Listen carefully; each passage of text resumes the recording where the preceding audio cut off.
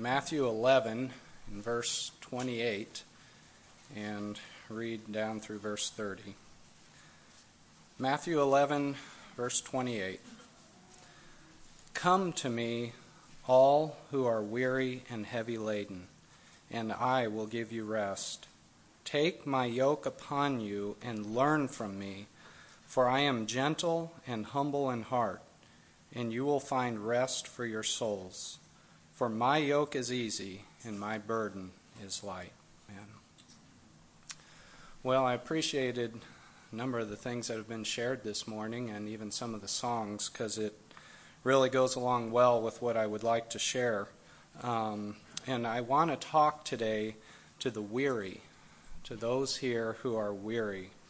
And to do that, I want to speak first to the lost, to the unbeliever who is weary and burdened. And then second, I want to look at this passage through the lens of for the believer, for the Christian who is weary, going through trials. So to begin with, I want to start by speaking to the lost here. And really, this should be some encouragement for all of us, even though the exhortation is specifically to the lost. So here Jesus gives an invitation, a call to come to him. And in looking at this, we need to ask, who is this call to? Who is it that Jesus is addressing? And we see here that he is addressing all who are weary and heavy laden. So what is it that would weary a person or cause them to be heavy laden? Well, a person could think of countless number of things that would cause them to feel weighed down or weary. And again, I'm speaking here of a lost person. You may think you're weary from a tough job or poor health. You may feel weighed down because of financial burdens or maybe a rough home life. You may feel burdened, weighed down with difficult friends or difficult family. Maybe the busyness of life just seems to be pressing in on you. And the list could go on and on and on. But is that what's really weighing you down? Ask this question. If every one of those problems were miraculously fixed in an instant, would you be able to go to sleep at night with complete peace, without a care on your mind? If all the physical burdens that you feel were immediately taken away, would you really have peace? No doubt there would be a period of excitement and relief of the fact that these burdens have been taken away. But would that last? Would it last if everything was taken away in a moment? The discomfort would eventually return. And some new trial, some new burden would begin to occupy your mind. There would be turmoil and unrest in your heart once again. And why is that? Because your biggest problem and need has nothing to do with your outward circumstances. Your biggest problem is that you're not right with God. If you were in a position that, in a sense, you could do anything you wanted to in this life, if you were a multimillionaire living the life of luxury, and I see that, I want it, I get it, because I've got the money, I've got the power, I've got the ability. If you had all that and were still not right with God, again, when you go to bed at night, would there be peace in your heart? Someday you're going to stand before God, and that thought would haunt you. You would not be at complete peace with him. No amount of money, no amount of comfort, no amount of ease is ever going to satisfy the burden that a lost person has. So what does a person do who has some sense that they are not right with God? Well, usually the first thing they do is they try to produce righteousness on their own. They begin looking, what can I do to make myself acceptable to God? They try to balance the scales by doing more good works. But with every effort and attempt, the weight of sin just keeps getting heavier. You try to do more good and you feel more weighed down. You will not be free from the burden of sin by doing good works. In Romans 3, verse 20, it says, because by the works of the law no flesh will be justified in his sight, for through the law comes the knowledge of sin. No flesh is going to be justified. No one will be justified by trying to keep the law. You will not be free from the burden of sin by drowning out the conviction in your heart with pleasure and comfort or distraction. And that's all it really is. When you see people just living for the pleasures of this life, they're not ultimately getting satisfied in that. They're just drowning out the voice of their conscience for a little while longer. A little more fun, just a little more to drown out that voice in their mind. In Ecclesiastes, Solomon says, he who loves money will not be satisfied with money, nor he who loves abundance with its income. This too is vanity. So the very thing you love, he who loves wealth, will not be satisfied with it. You love it, but it doesn't satisfy. It just distracts you for a little while. It may take your mind off of God for a while, but what about when you're laying in bed at night about to fall asleep? Does your money satisfy you then when your conscience is weighing down on you? Or what about when the doctor tells you that you have a short time to live and to get your affairs in order?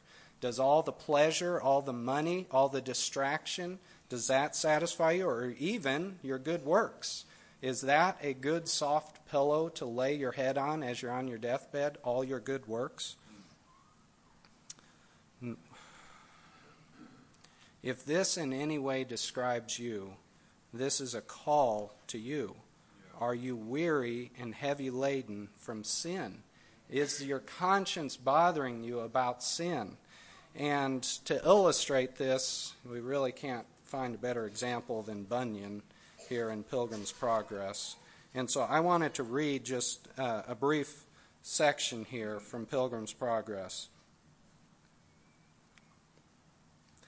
So this is speaking of Pilgrim or Christian. It says, in his right hand he held a little black book, and upon his back he bore a huge burden, a great big black bundle of a burden that looked as if it must shortly press him down to the ground. 'Twas a very mysterious burden that he carried, for as large and heavy as it looked to me, I soon perceived that it was invisible to those about him. But you can be sure that it was quite real to him. Aye, just as real to him as the burdens of your soul are real to you. Now as I beheld in my dream, I saw him open the book and read, and as he read, he began to weep and tremble. He bowed lower and lower, as if his weighty burden was somehow growing even heavier. Finally, unable to endure any longer, he cried out with the most mournful voice I have ever heard, saying, Oh, alas! Woe is me, woe, woe, woe. Is there no one to help me?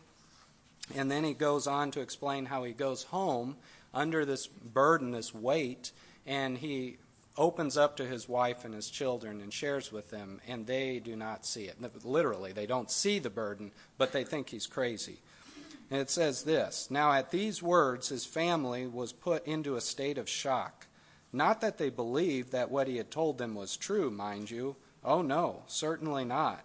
But rather because they conceived that he had gone stark raving mad. Therefore, since it was getting on toward evening, they served him a spot of hot tea with a touch of lemon and honey, wrapped his neck with a heavy gray woolen rag, and bundled him off to bed. There, said his wife as she latched the door quietly behind her, a good night's sleep ought to settle his brains a bit. So here he's under the weight of sin, and she does what any good wife or mother would do to someone who's sick. Give him a little tea, wrap him up, put him to bed, close the door. But what happens next? But the night was just as troublesome to him as the day. Therefore, instead of sleeping peacefully, he tossed to his left and cried out, Ah, woe is me! Lost and undone am I, all lost and undone. Then there would be sighs and tears as he rolled onto his right, moaning, Ah, what shall become of me, wicked man that I am? And so he spent the long, lingering hours of darkness. So what a good picture that is of the person who's under the weight of sin. There's nothing that you can do to satisfy that. Going to bed, being with your family, you lay down and the burden is still there. You toss from one side to the other. The weight just presses down upon you. So, that is who the call is to those who are weary and heavy laden. What is the call? Well, the call is come. Jesus says, come. Not go, be a better person. Not go, follow some checklist of rules and regulations. Jesus does not send a weary, burdened sinner away. He bids them to come to himself. Satan will try to send you a million other places away from Christ, but every one of them will leave you just as weary and heavy laden as you were, or worse. You'll be under a heavier burden because Satan is trying to keep you away from Christ. Jesus bids you, come to me. Well, what are we to do when we come? Jesus says in Matthew here, take my yoke upon you. Well, this is language that we don't necessarily use much in these days. What is a yoke? And I looked up the dictionary definition of a yoke. A yoke is a wooden crosspiece that is fastened over the necks of two animals and attached to the plow or cart that they are to pull. And you can find all kinds of pictures of them online of just the yoke or a yoke on the oxen, and many of you have probably seen that. But it also, the word is used to describe subjection and servitude, and it kind of makes sense. You know, here we've got oxen. They're your, in a sense, your servant, your slave. You yoke them, and they do what you bid them to. Well, this is not exactly what a person who is under a heavy burden wants to hear. Are you weary and heavy laden? Here, put on this yoke. Isn't that just going from one bondage to another? I'm feeling under the bondage of sin, and you're saying, come, put this yoke on my neck. But notice that Jesus says to put his yoke on you. Not just go get enslaved into something else, but come, put my yoke upon you. And in thinking about this, I think there's two ways that we can look at this section here in Matthew. And I do believe that one is probably more true to the passage, but I feel like there's some things that we can glean from these two different viewpoints on this. So I'm going to share them both with you, and I trust we can learn something from it, but I will stress that I think the second point is more true to the passage. So when Jesus says, take my yoke upon you, what is he meaning by that? Well, first, he might be saying to come under a yoke with him. After all, a yoke is usually put upon two animals, not just one. You yoke two oxen together. So could Jesus be saying to come yoke yourself with him? Come yoke yourself with me, Jesus is saying. If so, this is a wonderful call. This is similar to what Paul says in Romans chapter 7, verse 4. Therefore, my brethren, you also were made to die to the law through the body of Christ, so that you might be joined to another, to him who was raised from the dead, in order that we might bear fruit for God. So what Paul is saying is you died to the law, to all the requirements of the law. You died to that so that you might be joined to another. Well, who is this another? To him who was raised from the dead. Well, who is that speaking of? That's clearly speaking of Christ. You died to the law so that you might be joined to Christ. Well, who better to be joined to be yoked with, than the one who created the heavens and the earth and knows our frame that we are but dust? Who better to be yoked to than the one who died in my place and took my sins upon himself? Who better to be yoked to than the one who lived a perfect life and is completely accepted by the Father? If you're weary and heavy laden from sin, come to Christ and be yoked to him. Be yoked with him. He will bear your burden. He will carry you. So that's one way of looking at this, that you're being yoked with Christ. In other words, you're on one side of the yoke and he's on the other. But a second way, and I think this might be a little more true to the passage, he might be saying to take his yoke in the same way that a farmer might describe a yoke that he possesses. So a farmer might say, that's my yoke there. Well, he doesn't put it on his own neck, but he owns it, and he puts it on his oxen. Now, this may not sound as appealing as the first possibility, but I think as we look at this, we'll see that it is still an amazing thought. If you're going to go under a yoke, you should know about the master that you will be in subjection to. If you're going to put yourself into servitude, who are you going to be serving? You should know about who you're going to serve. Well, what do we know of Christ? And I think one of the clearest, at least to me, the clearest descriptions of the character of Christ, I feel, can be found in Philippians chapter 2. So why don't we turn there? Philippians chapter 2, and we'll begin reading in verse 3. And this is Paul speaking, and he begins this section. These first two verses are an exhortation to us, but then he follows it up with an example. In other words, Paul gives us an exhortation and then says, here's what it looks like, and he points to Christ. So verse 3, Philippians 2, verse 3, do nothing from selfishness or empty conceit, but with humility of mind, regard one another as more important than yourselves. Do not merely look out for your own personal interests, but also for the interests of others. Have this attitude in yourselves, which was also in Christ Jesus, who, although he existed in the form of God, did not regard equality with God a thing to be grasped, but emptied himself, taking the form of a bondservant, and being made in the likeness of men. Being found in appearance as a man, he humbled himself by becoming obedient to the point of death, even death on a cross.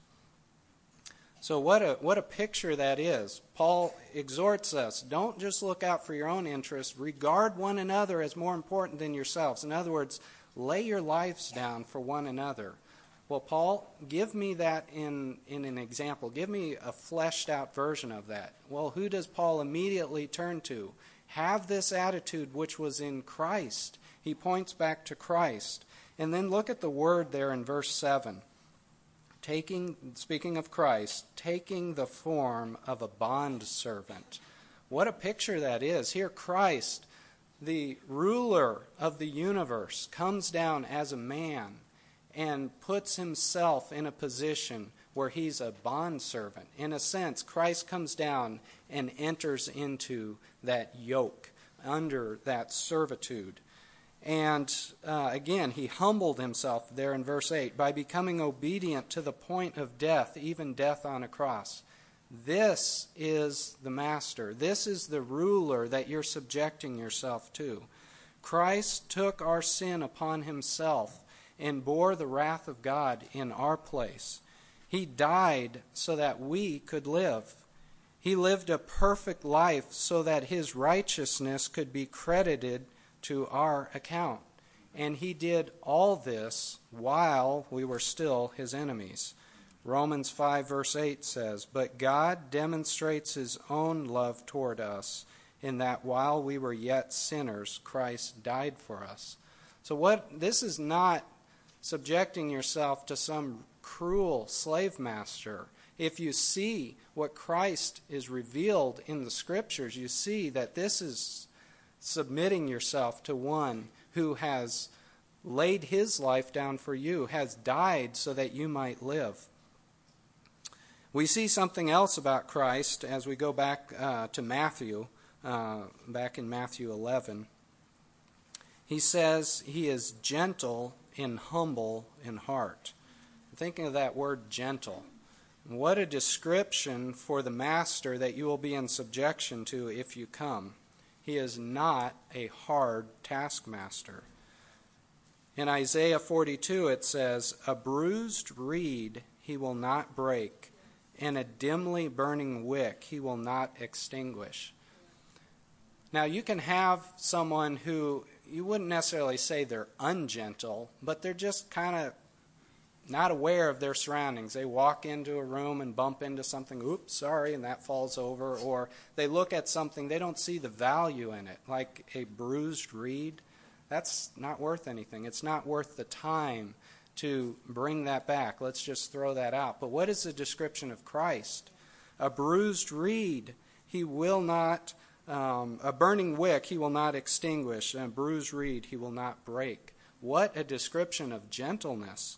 And then in Isaiah 40, verse 11, says, "Like a shepherd he will tend his flock. In his arm he will gather the lambs and carry them in his bosom.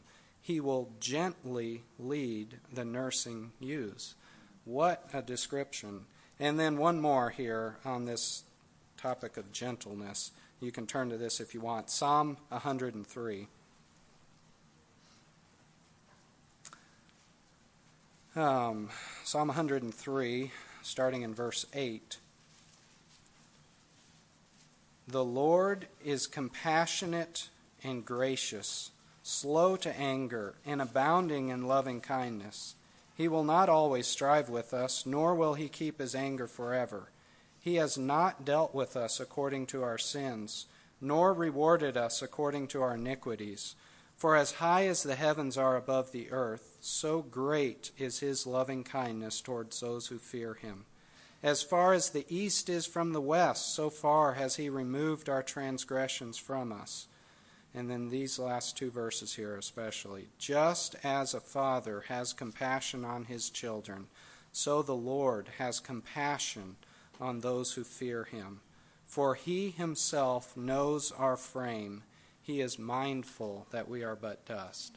So again, just the graciousness of our Lord and the gentleness, the compassion that he shows. He knows our frame. He's mindful that we are but dust. Well, that speaks to gentleness, but this passage in Matthew also speaks of him being humble in heart. And we saw that very clearly there in Philippians 2. The creator of the heavens and earth, God himself, came to earth as a baby, a helpless baby. God took on flesh. He didn't come in great pomp and grandeur. No, he came as a little child born in a barn, born to a virgin. And again, I've often thought of this, that we kind of glamorize this whole thing of the manger scene. It was nothing glamorous at all. It was pretty awful to think about giving birth in a manger. But then on top of that, I tend to think, well, how low it is how humble it is of God to come, not born in a castle, but to be born in a manger. And I think there's some truth to that. But do we realize that even if God had come and been born in a castle, that would have been infinitely humbling himself? Because he's in heaven. He's over the whole universe. And for him to even come in flesh at all is to humble himself. But for our sakes, he comes to a position that we can see as being low and humbles himself to that. He was raised by imperfect parents who sinned every day. Can you imagine that? Here Christ doesn't sin at all, and he's being given commands by his parents who sin. And he probably can see it, just like many of you kids can see the faults in your parents, but you yourselves sin too. Christ didn't sin, and here he was raised by imperfect parents. He was taught, now think of this, he was taught by parents and teachers that he created. He created these ones that are now teaching him. Everything about his earthly ministry was wrapped in humility. So this is the master that you are subjecting yourself to. And taking a line from one of Frances Havergal's hymns, she says, I love my master. I will not go out free." If you see Christ and His glory and His beauty, and you see how He has taken your sin and raised you to newness of life, you will want nothing more than to be His servant. This is not some low position to be the servant of Christ. What a privilege it is to be a servant of Christ, to be able to say that you belong to Him. So when Jesus says, "Take my yoke upon you," He is calling you to be His servant. And what a wonderful thing that is. You know, when Kevin Williams was here, I think it was him, he gave that example about if you say, "I'm a servant," you know, immediately someone thinks, okay, you're a servant. But what if you say, "I'm a servant to the president," or "I'm a servant to the Queen of England"? Well, all of a sudden, wow, that's something pretty impressive. Well, that's what you're being called to. You're being called to be a servant to God Himself, to Christ, the one who laid His life down for you. This is a wonderful calling. And I love this line from a song by Michael Card, because it just encapsulates so much this thought. He says, "To be so completely guilty, given over to despair, to look into your judge's face and see a Savior there." And just what a thought. Here the burdened sinner comes before God, and their head is down. They're about to look up into their judge's face, and instead they lift their gaze up and they see a Father reaching His hand out saying, "Come to me." What a glorious thing. It's not that we have a Heavenly Father who's beating us down. It's someone who's calling us to Himself. "Come, be my servant. I will take your load. I will take your burden." Well, what is the result of coming to Christ? And again, we're back in Matthew here. What is the result of coming to Him? You will find rest for your soul. What a glorious promise this is. You've been striving under this weight, and you've been looking, how can I be free from this weight? Well, here it is. You can finally have rest, true rest for your soul. You've been trying and vainly attempting to find rest, but have failed at every turn.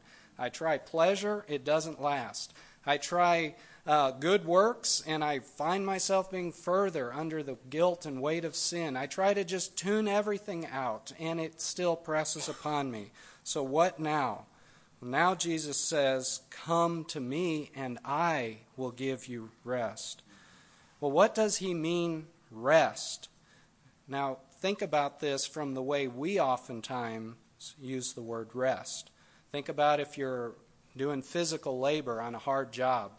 You're working hard and you've gotten to the end of your strength, and you say, "Time out, I got to take a rest here." So you sit down, you get some water, take a little break. Or maybe, again, a hard job, a hard day at the office. You look down, wow, I've already been here 2 hours past closing time. I need to go home and get some rest and then come back tomorrow. That's oftentimes, when we use the word rest, that's oftentimes what we're referring to. Well, is that what Jesus means by rest? Does He mean, I'll let you stop and catch your breath for a little while, and then I'm going to give you this burden back? Well, no, He does not mean that, because in each of the examples that I gave, it wasn't true rest. It was taking a little break from the burden. But then you go right back under the burden. When you stop for a water break, it's not like the concrete keeps getting mixed. It's just getting harder. You got to keep stirring it. So when you take a break, the work, in a sense, is just piling up on you, and you got to get back to it. That is not what Christ is referring to here. Think of it this way. In Genesis chapter 2, verse 2, it says, "By the seventh day God completed His work which He had done, and He rested on the seventh day from all His work which He had done." You see, God rested because He had finished the work. It was done. He could truly rest because in the 6 previous days He had commanded things and they happened. And His creation was complete. So He could truly set back and rest and look at the finished work. And when He calls us to come to Him and promises rest, we can truly rest because He is taking the burden from us. It's not a break. It is a removal of the burden. It is gone. It's over.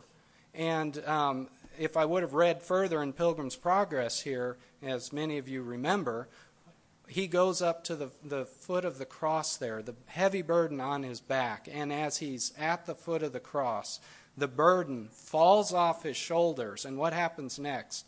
It rolls down the hill, never to be seen again. It's gone. The burden is gone. And, of course, we can't help but think of what Jesus himself said when he was on the cross. He cried out, "It is finished."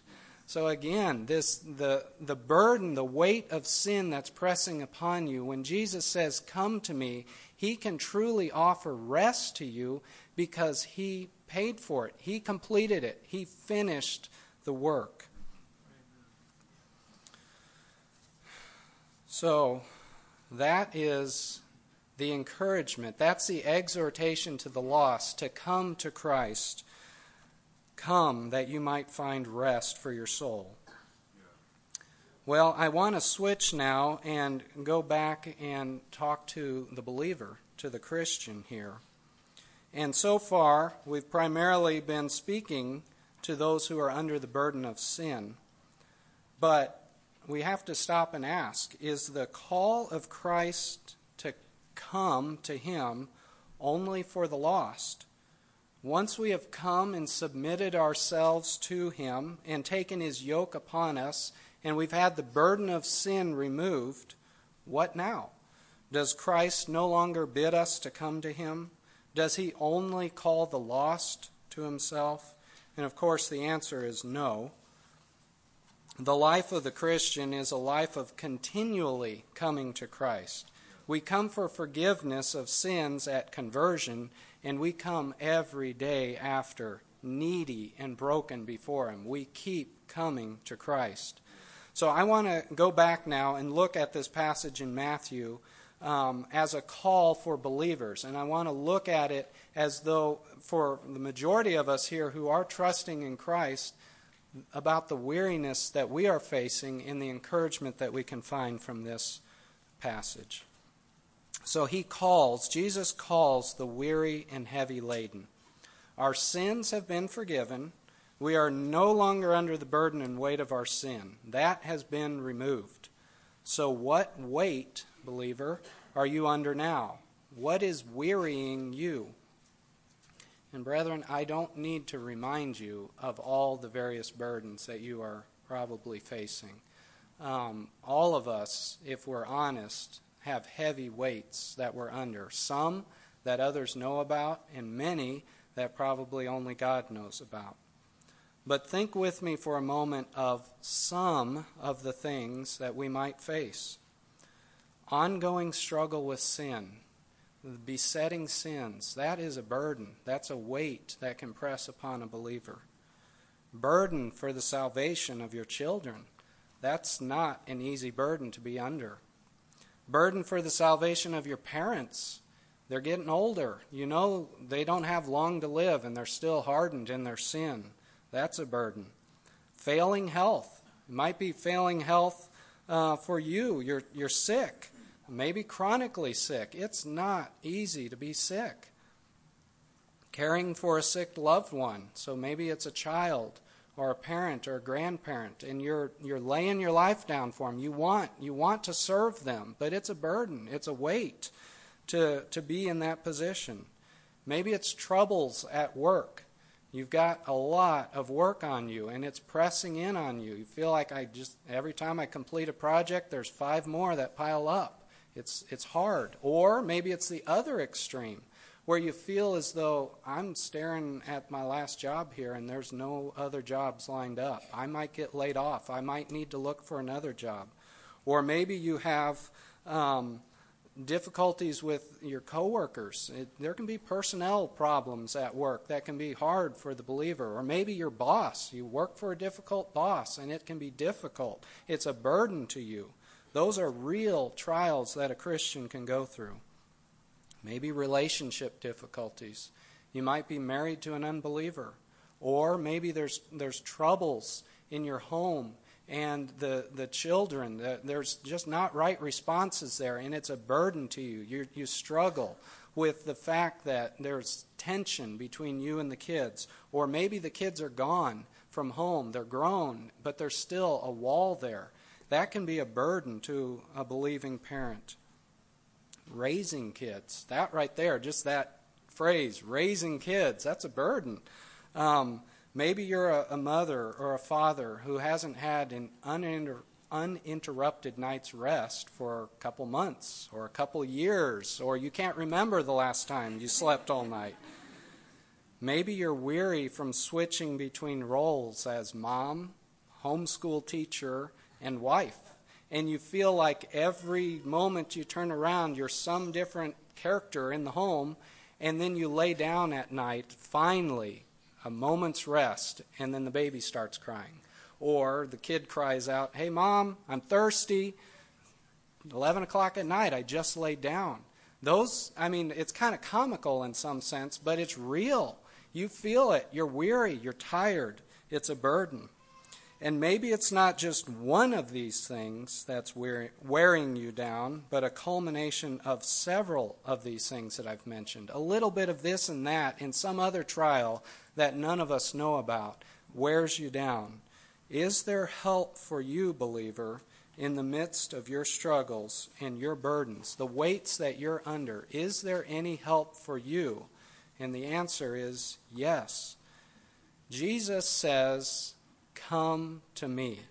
And this is so important for me to remember. And I trust it's important for you as well. Because my tendency is I look at the problem and my first thought is, what can I do to fix this problem? I'm a fix-it guy. Here's a problem. What's the solution? Let's get in there and do it. Well, maybe you're burdened and weary from a heavy schedule that you've had, busy at work, busy at home, busy everywhere you turn around. So your first thought is, okay, what are we going to cut out of the schedule this week?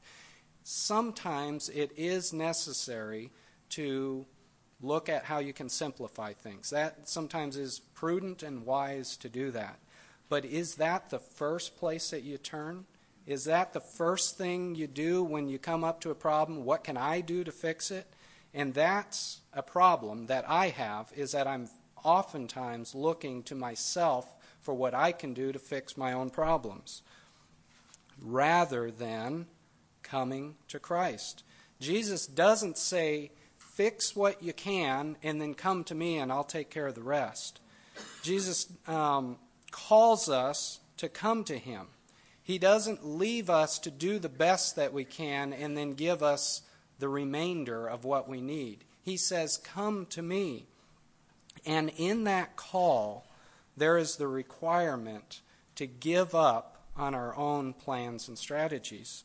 We don't come to him with a plan and ask him to make our plan work. Lord, here's what I need for this week. Make it happen. That's not what we do. We come to him confessing our need and submit ourselves to him and to his plan. The part of taking his yoke upon you implies that you are submitting and subjecting yourselves to him. We are no longer in charge. We give all control to him. So, believer, when you're under the burdens and the weight, you need to come to Christ, but you also need to come relinquishing every plan that you have and just lay the burdens at his feet, and, this is for me, lay my plans at his feet. Give it all to him. 1 Peter 5 verse 7 says, "Casting all your anxiety on him because he cares for you." What a thought. Casting it all. Not casting everything you couldn't figure out. Casting all your anxiety on him. So what then, believer, is the promise if we come?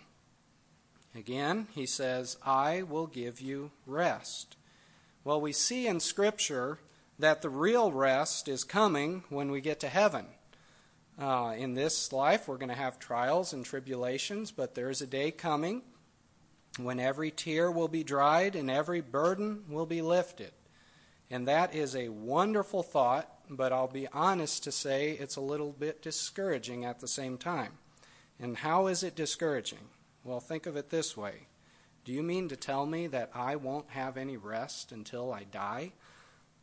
Take courage, brother. One day you're going to die, and then you'll finally have some rest. That seems a little difficult for the believer to think about under the weight of their trial. But I think that Christ does offer some hope and some help to us in this life, not just in the life to come. But I do want to make it clear, if we're only looking for help in this life, it is going to be a trial. Constantly in Scripture, we're always pointed to the hope that is to come, the life that is to come. And that is a great encouragement to make it through trials. But God is also concerned about His children who are currently in a trial. And so there is some hope, there's some rest that can be found in the midst of your trials.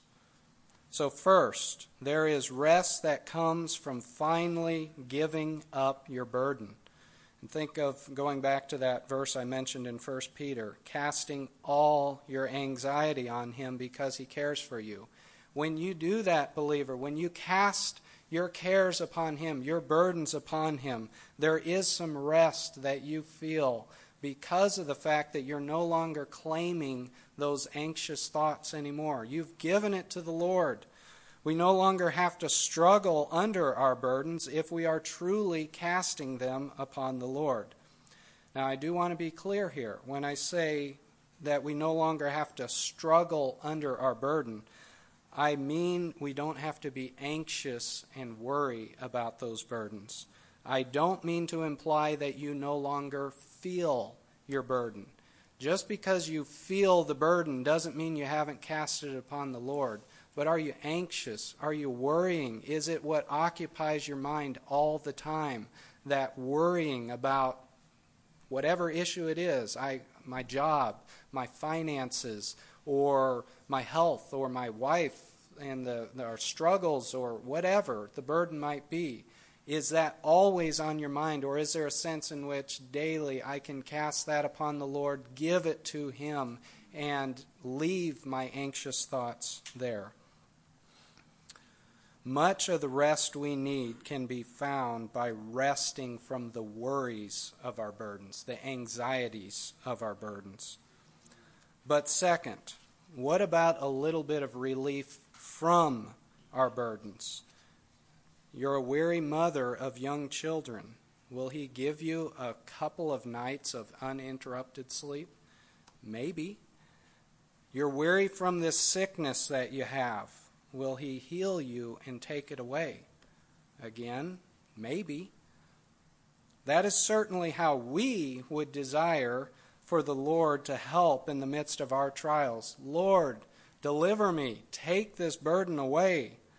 But what do we know of the Lord's dealings of His children in the midst of their trials? And for that, let's go to 2 Corinthians chapter 12. And this is Paul speaking of a trial or a burden that he was under.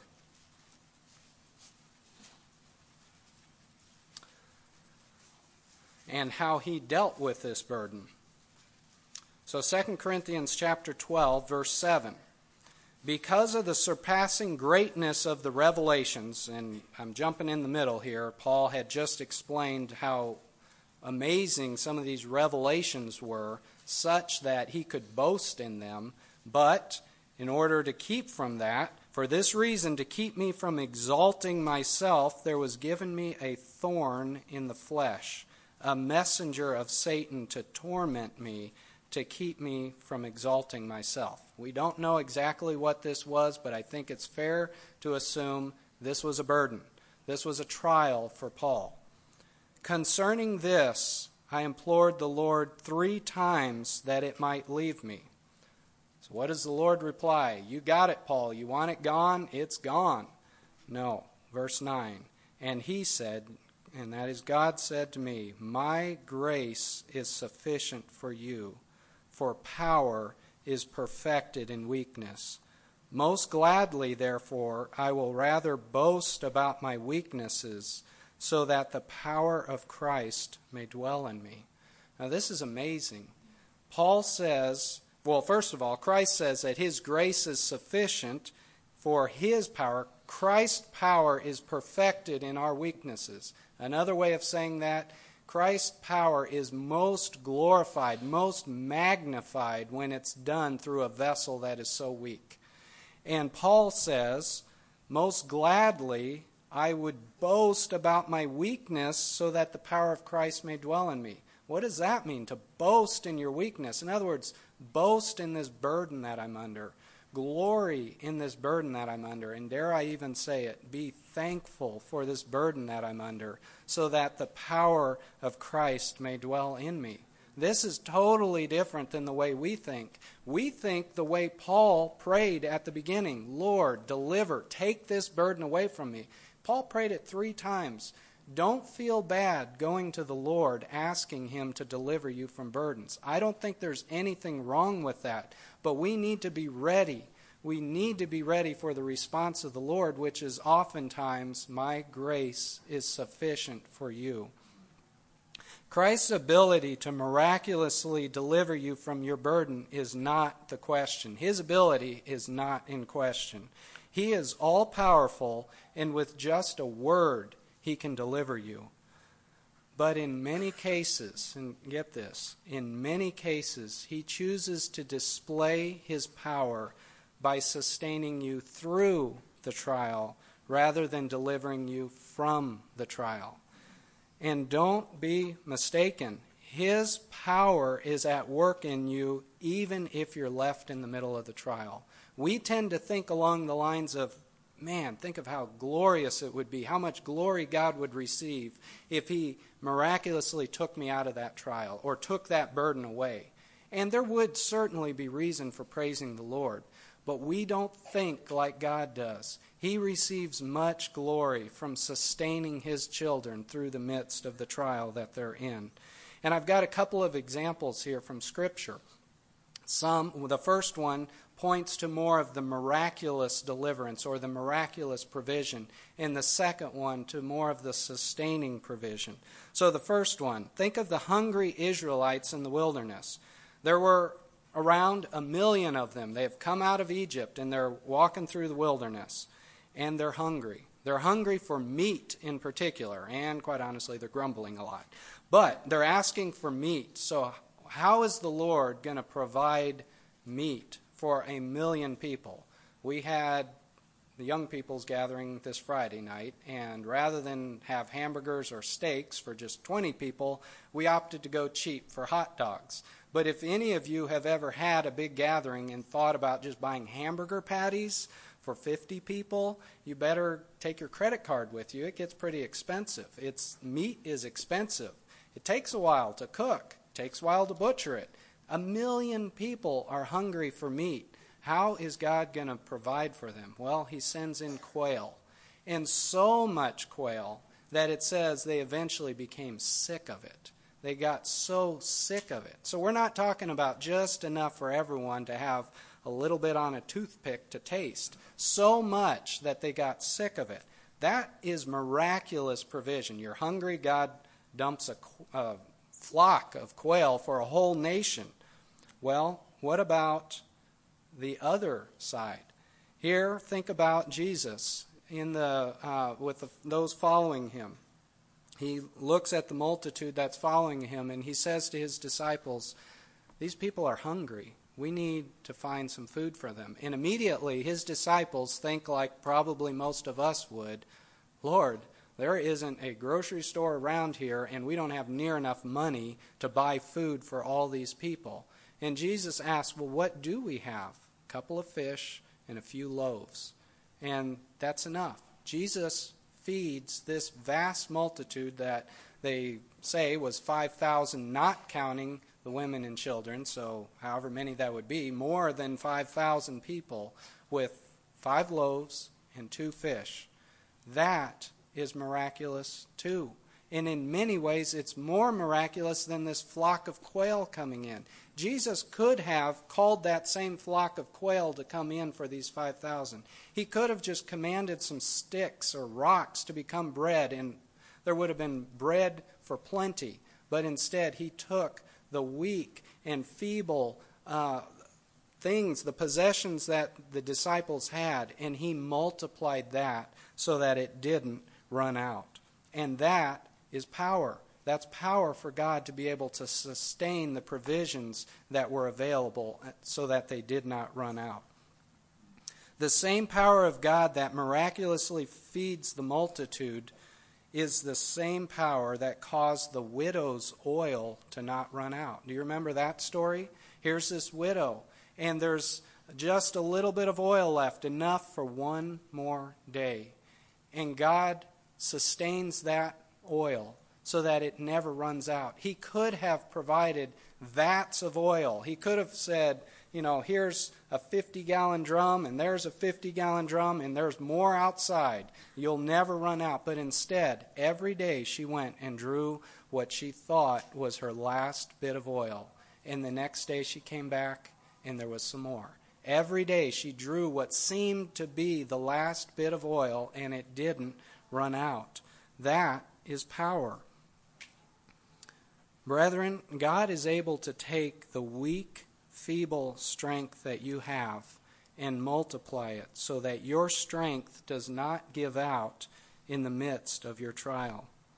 Lord, how am I going to make it through this trial? I feel so weak and I'm weary. And what does the Lord reply? In Isaiah 40, he says, He gives strength to the weary, and to him who lacks might, he increases power. Though youths grow weary and tired, and vigorous young men stumble badly, yet those who wait for the Lord will gain new strength. They will mount up with wings like eagles. They will run and not get tired. They will walk and not become weary. So this is the way God deals with us in our time of need. He sustains us. He gives us what we need. I love that at the beginning. He gives strength to the weary. To him who lacks might, he increases power. And then there in the middle, he says, though youths grow weary and tired, and vigorous young men stumble badly. The idea here is that the natural man stumbles and falls. He can't keep going. He even runs out of strength. Pick the strongest man you know, and he's going to give out.